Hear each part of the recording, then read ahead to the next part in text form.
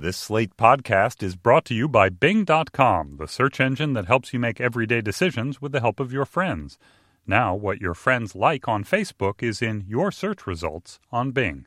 What's the polite way to accept a friend request? I'm Emily Yoffe, Slate's Dear Prudence advice columnist. I'm Slate's technology columnist, Farhad Manjoo. And this is Manners for the Digital Age. Okay, Farhad, today's question is from a listener who wonders about the etiquette of reconnecting on a social network. The listener writes, Dear Emily and Farhad, what's the protocol once you accept a friend request from someone on Facebook? I'm thinking particularly about old high school friends or old colleagues or acquaintances who send a friend request without an accompanying message. Is it okay just to browse their info and pictures and then move on? Or should you exchange a wall post or message catching up? I prefer not to send meaningless "how are you" emails, but when I see these people in my feed, it makes me feel a jolt of guilt, like I should have engaged them once I accepted. What's the polite thing to do? Signed, a natural lurker. Okay, Farhad, what should this listener do? I wonder if when Mark Zuckerberg was coming up with Facebook, if he knew how much guilt he was imposing on the world. I think that she has no obligation to do anything. I mean, I think that's the point of Facebook. Like you see people, you see status updates about their lives, and you can engage if you want. But I don't think you should feel guilt about not saying anything. Miraculous. We agree.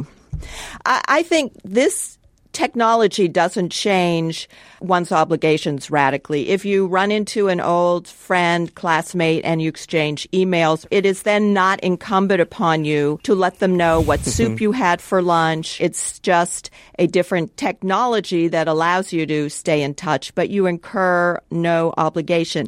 I also don't understand, maybe you can enlighten me, this whole notion of lurking as if there's something faintly malicious about looking online at people's Facebook pages without actually saying, yeah, I loved the social network too.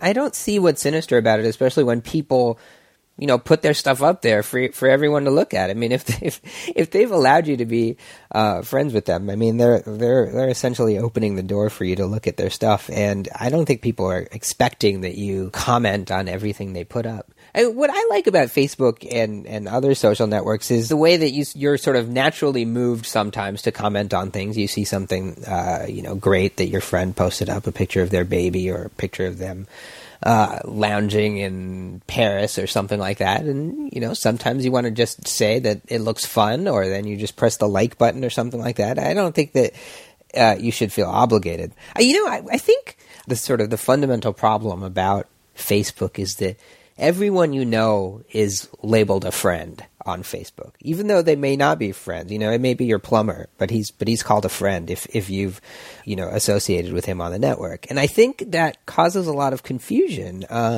In real life, we treat friends a certain way, and we try to talk to them and stay in touch. But acquaintances, people from your old workplace, you may not have that same need to keep connecting with them. But, Facebook just labels them as friends, and there they are all the time. I was talking to a young person about Facebook, and she was saying, well, isn't the problem that some people aren't on it? In a perfect socially networked world, we'd all be on it, so we'd all know what each other's doing. That to me is the kind of dystopian nightmare of Mark Zuckerberg's vision. Well, I bet he would agree with you that the problem with Facebook is that not everyone is on it. All right, Farhad. So the bottom line is we agree.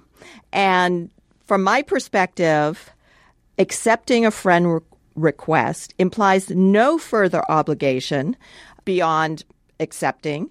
And that means not being required to say happy birthday, comment on a new haircut, or even a new baby. Except if it's my baby, right?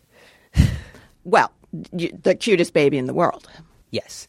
I agree. I think when you're on Facebook, you're under no obligation to do anything. You could just be a sinister lurker if you like, watch everyone's status updates and say nothing. And I think that it would be a worse social network and a pretty awful place if everyone was commenting on everything people did just to keep up appearances. So just ignore everyone. Hear that, Mark Zuckerberg? All right, send us your questions about shifting etiquette in the online age. Our address is digitalmanners@slate.com. You can also join our new Facebook page where we carry on the conversation throughout the week. Go to facebook.com/digitalmanners. And we'll talk to you next time on Manners for the Digital Age.